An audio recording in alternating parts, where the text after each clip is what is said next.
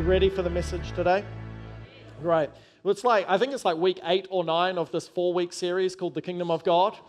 And we're in about 2 weeks' time, we're actually going to take a pause on it because I feel like 10 weeks is long enough in one stint, and we'll come back to it. I told you it could easily be 32 weeks. We're only up to like part way through Matthew chapter 5, and we're supposed to do Matthew 5 and 7. So, 5, 6, and 7. So we're nowhere near there, but it's been pretty good. And we'll pick it back up later, but we got some freedom stuff we need to talk about. So that's where we're going next in a couple of weeks.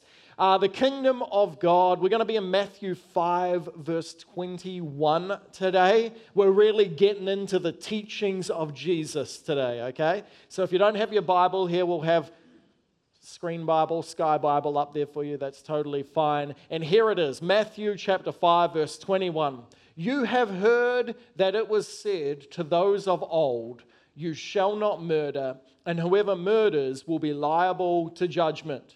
But I say to you that everyone who is angry with his brother will be liable to judgment. Whoever insults his brother will be liable to the council. And it's not like the district council, And whoever says you fool will be liable to the hell of fire.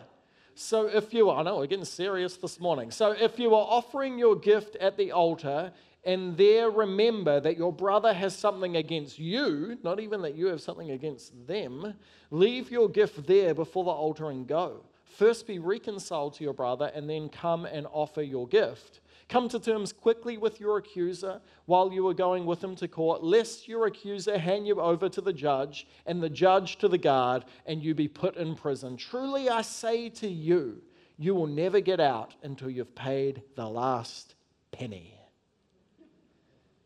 Man, we're getting into it today. We're going to do this today. This is going to be fantastic. So that we can sort of structure our thoughts as we pull this passage apart today. Obviously, we're pulling it apart in the context of our Kingdom of God series, and that's important to remember. Jesus didn't just start with this one. He had this big intro, and that we have to remember that. But as we pull this apart, we're going to frame our thoughts around 4 different ideas today. This will hopefully help us all follow along. It'll help me, if nothing else. And I would like you to imagine like building a house. When you want to build a house, you first have to clear the ground. Then you have to lay a foundation. Then you have to build the house. And then you get to move in and live in it. So we're going to do 4 parts. We're going to clear the ground for this passage. We're going to lay the foundations for it. We're going to build the house that it's building, and then we're going to learn to live in that house, okay? So that's what we're going to do today. So let's start by clearing the ground. Clearing the ground.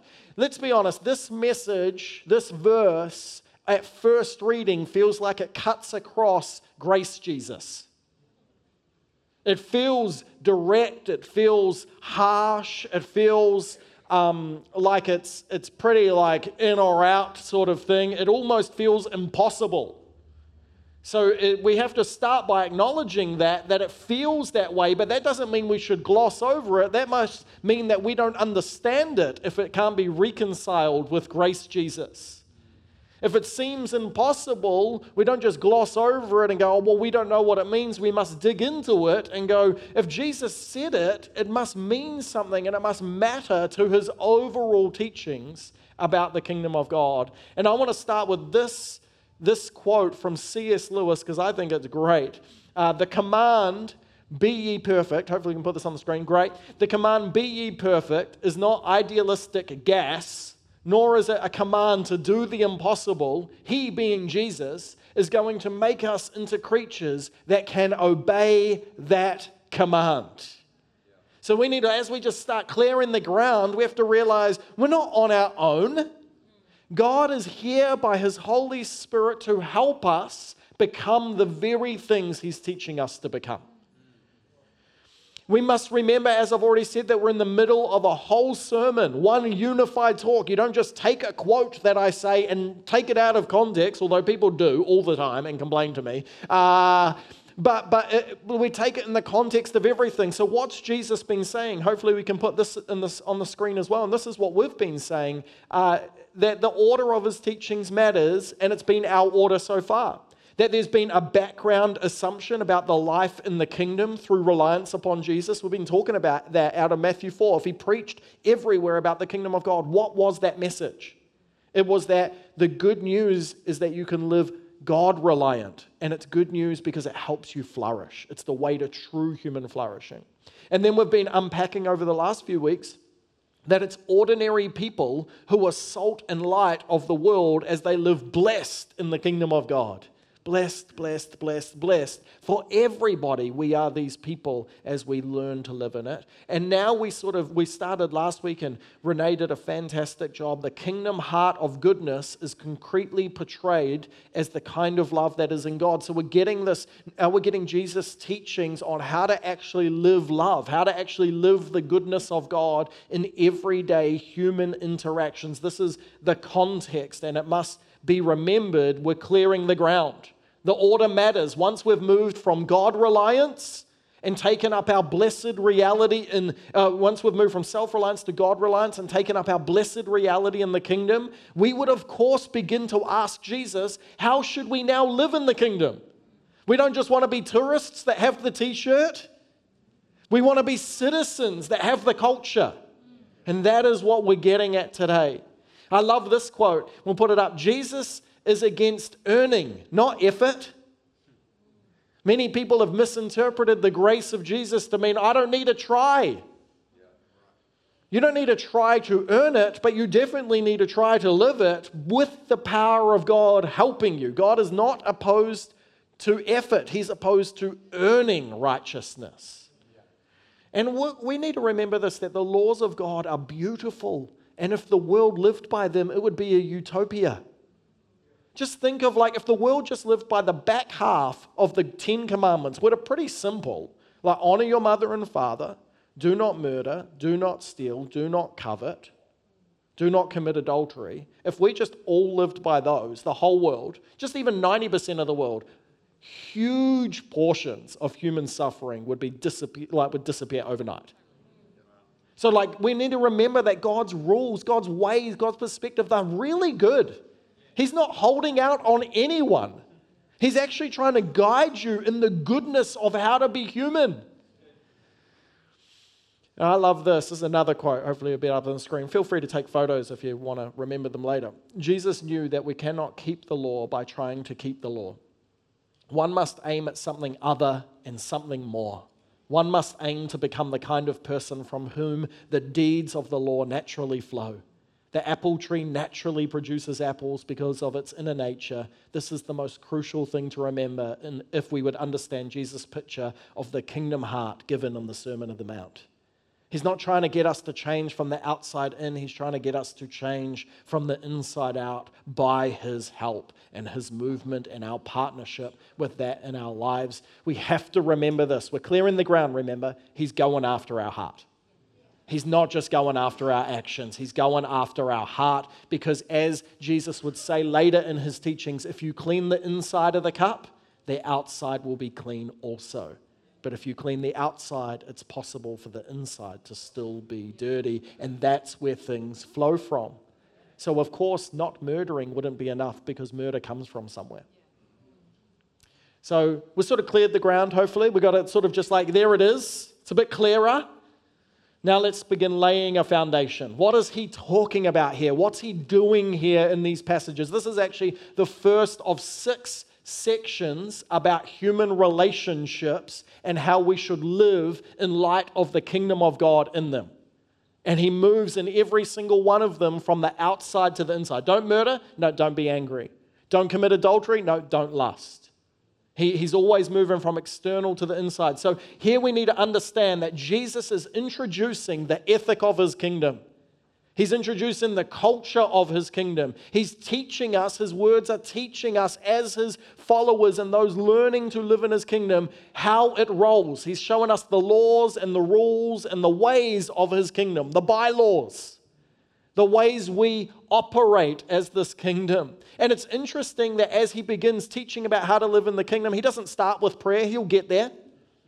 He doesn't start with worship, he'll get there. He doesn't even start with generosity, but he'll get there. But he starts with how we relate to one another. That out of all the things Jesus could begin with, Once he'd set the scene, he's like, let's get human relationships sorted. Let's learn to live out the kingdom there first. He's actually bringing some concrete teaching on how to really be good. On how to really be good. I love what Renee said, when we consume communion, it's like when we partake in it, we remember that our goodness doesn't come from the inside, but it comes from something outer of us. Which is very countercultural, where we say if you just look inside, you'll find what you're looking for. That actually most of our educational system, most of our media, all is telling us that we're pretty good. And if only we would just be more live from our center, then we would be good. You don't want everyone to live from their center. There's some real dark stuff in there. So Jesus is trying to teach us how to have a good center. And it can only happen by him. Dietrich Bonhoeffer said the only proper response to this word which Jesus brings with him from eternity is to simply do it. Is to simply do it. You know, in this message, this Sermon on the Mount, there's 92 verses. 15 of them are devoted to obeying what he says. So 1/6, 15%-ish of his entire message is about the importance of actually doing his message. He's teaching us how to be good. It's interesting to note that his laws are not being revoked, but they're being radicalized. God, in his fulfillment of them, he's not revoking them, he's radicalizing them. I've heard people say, oh, he's just showing us how hard it really is to please God and how much we need him. True, but he actually intends us to live this way. He actually intends us to live this way. He's not just exaggerating for exaggeration's sake. He's trying to guide us in how to truly be good and how to live this stuff out. He's given an explanation to what he's already said. We're laying foundations, remember? We talked about it last week, that he said, unless your righteousness exceeds that of the Pharisees, you will never live in the kingdom of God. It can't be yours. You cannot enter it. He's explaining what he means by that. This is what righteousness exceeding that of the Pharisees means. It means not just external obedience, but a heart transformation in the way we relate to one another. And like a brilliant doctor, Jesus is not treating the symptoms, but the cause. He's not just like, just try not to murder. He's like, let's get to the heart of what's really going on in humanity. I love this. To be sure, the law is not the source of rightness. The law is not the source of rightness, but it is forever the course of rightness. The law is not the source of rightness. It's not the means by which we earn acceptance by God, but it is the course of rightness. It is the way that we live accepted by God. He's showing us how he fulfills the law. That's what he's doing here. He said, I fulfill the law. And you're like, what do you mean by that, Jesus? He's like, this. You heard it said, do not murder. I say, do not even have anger in your heart. Jesus' life is the final interpretation on the law and how to live it out. And he's going to repeat over and over again that external conformity is not enough, but a transformed heart, a new way of seeing, a new way of thinking, a new way of relating, a new way of being is what God is after. Hence why you can't enter the kingdom of God without obedience, because it is not something you subscribe to, it's something you learn to live in. You have to be a disciple. You can't just be an attender or a subscriber. You can't just get the label and then you're done. It's a daily thing. And Jesus would say this in Matthew 9, go and learn what this means. I desire mercy and not sacrifice, for I call the righteous but the sinners. It's interesting, Jesus is sort of showing us how to interpret the law through the weightier matters of God's ethic. The weightier matters. The weightier matters to God are mercy, are love, are justice, are covenant loyalty. These are the weighty matters, and they must be used to judge how we live out all the other matters.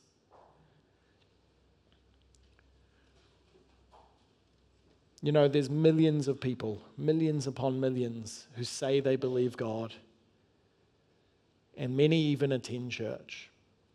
But the reality is they do not live the kingdom life. And we cannot be among those. Jesus came for more than to get you to go to church. He wanted to flip the whole way you relate upside down, from the inside out.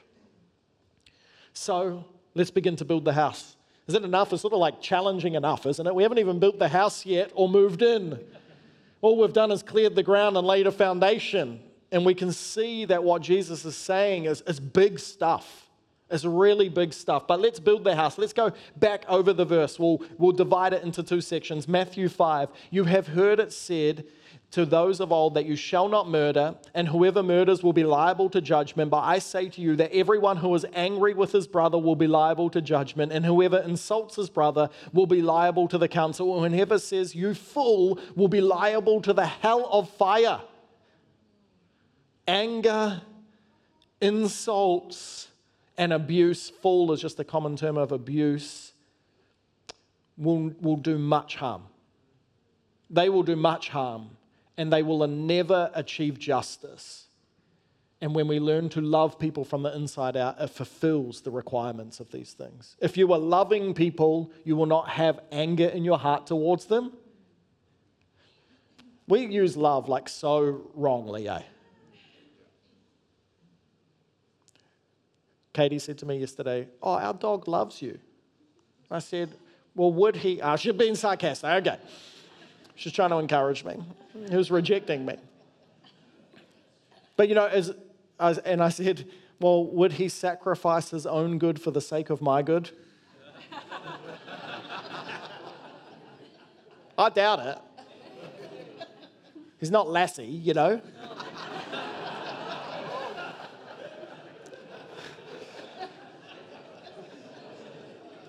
So when we say love fulfills these, we don't mean like good vibes fulfills these. Or we don't mean like positive energy towards other people fulfills these. Or we don't mean like romanticism and like really liking people will fulfill these. We mean love. To prefer the good of another above the good of self. The type of love that is in God. That fulfills these. And so anger, let's just break it down. Anger means to burn up with anger on the inside. This is the idea of this word. It's to be irritable. It's to be stirred. The word is to be intensely angry. It's not the sort of anger that is a reaction to something. It's the type of anger that's held on to. You know what I mean? There's a difference when somebody offends you and you initially have that natural response of, oh, I don't like that. But it's holding on to that. That's what he's getting at. He's like, not letting that go, but being like, okay, I got this. Insults, actually the word is more about contempt.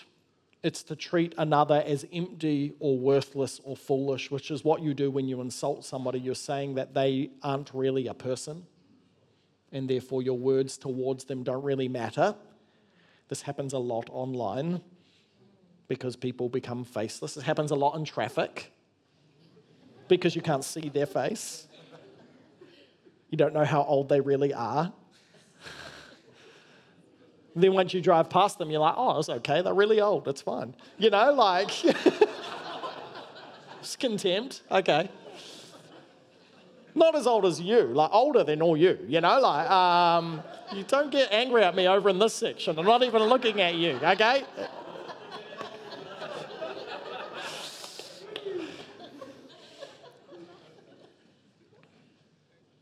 One of my favorite things about our church is the age diversity.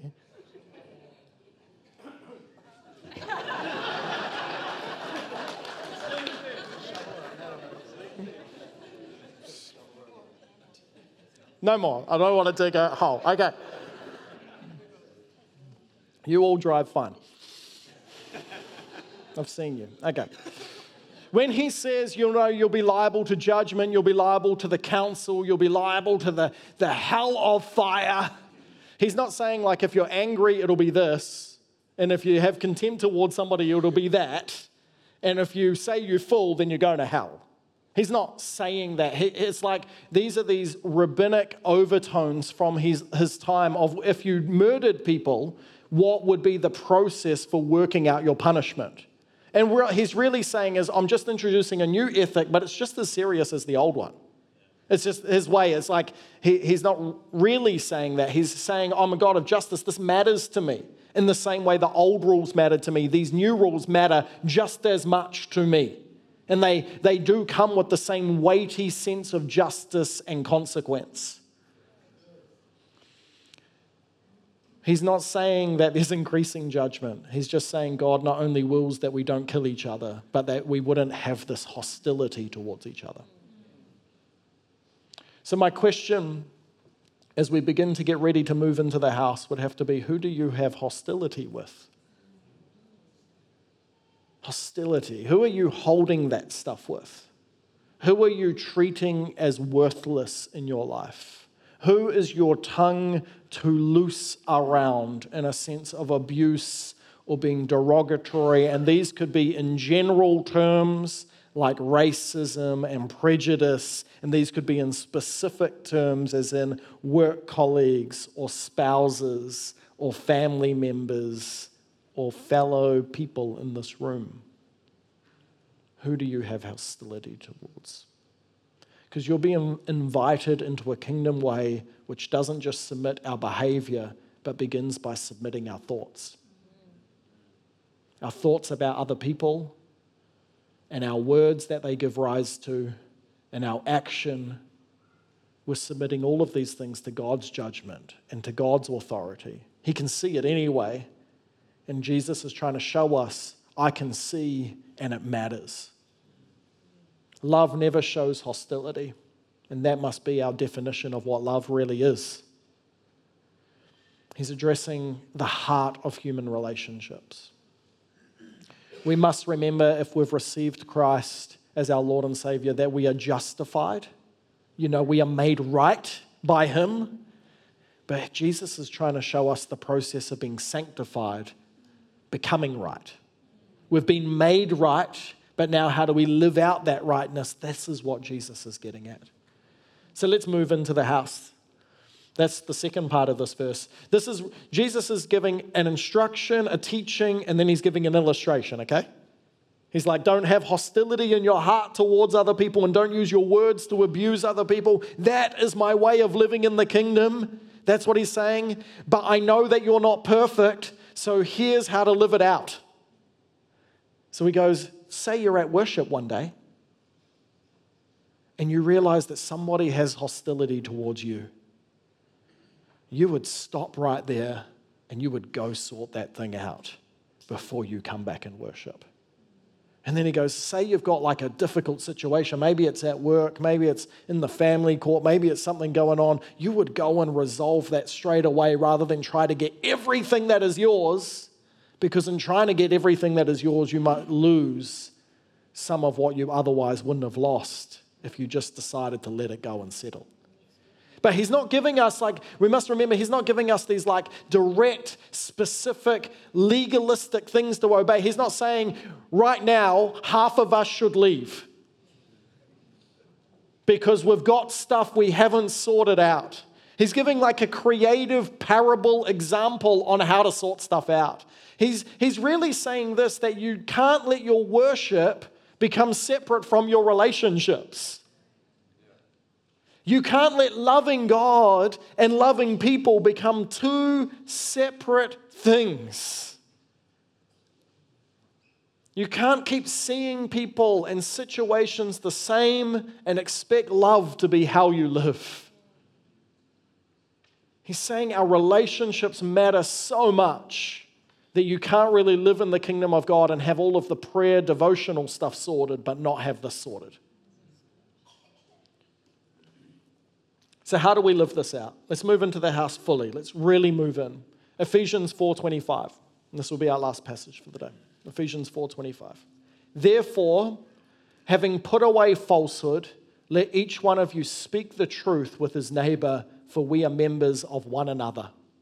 Be angry and do not sin. Do not let the sun go down on your anger. And give no opportunity to the devil. Let the thief no longer steal, but rather let him labor, doing honest work with his own hands, so that he may have something to share with anyone in need. Let no corrupting talk come out of your mouths, but only such as is good for building up, as fits the occasion, that it may give grace to those who hear. And do not grieve the Holy Spirit, by whom you were sealed for the day of redemption. Let all the bitterness and wrath and anger and clamor and slander be put away from you, along with all malice. Be kind to one another, tender-hearted, forgiving one another, as God in Christ forgave you. We're asking the question now, how do we be people who don't hold anger? How do we be people who don't see others as worthless and treat them with contempt? And how do we not be people who don't have abuse come from our mouths? That's the question we're asking. That's the house we're trying to move into. That's what Jesus is inviting us into. And this verse from Paul gives us the keys to how to do it. Some perspective changes, some things we need to practice, some things we just need to go away and do in our lives that will help this be possible by the help of the Holy Spirit. So if we put that verse back up on there, we can do it all while we're here. Just what we had up there. Yep, perfect. We start by he said, for we are members of one another. So we need to change our perspective to realize that we are connected with each other. We are not individuals first and foremost, but we are a community first and foremost as humanity. If we can change our perspective to be like, they're not other, it's less like me and them, and it's more we. And if we can shape our perspective to understand how Jesus sees us as interconnected and how sociologists understand us as to be interconnected, and how our identity and our validation. I was reading a psychological sort of like study the other day. It was just saying like we're teaching people at the moment to find validation in the inside. And it sounds so good. But the truth is we were always supposed to find it from the community around us. Isn't that like mind-blowing? So we are one another. And we need to see ourselves as one another in this life. The second thing is we don't carry things from one day or one season to another. Learn to forgive. The difference between the use of anger in this verse and the use of anger in the one that Jesus was saying is one is about holding on and one is about reaction. This one is like, do not let your anger turn into sin. He's like, it's normal to be offended, to get offended in the initial offense, but don't hold on to it. Don't let the sun go down on that. Resolve it. Don't carry. How many of us are carrying stuff from yesteryear and from yesterday in our hearts still today? We're still stewing on it. We're still annoyed by it. We're still not hurt by it. Hurt is not sin. We're still angry about it. Anger and hurt are different things. Still stewing over it. Still... So we need to learn to forgive. Forgiveness is the practice of not carrying things from one season to another.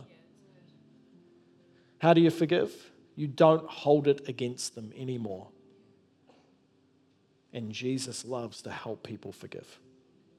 Ask him to help you. The third thing is we treat others as valuable. That's what it says up there somewhere. Be kind to one another.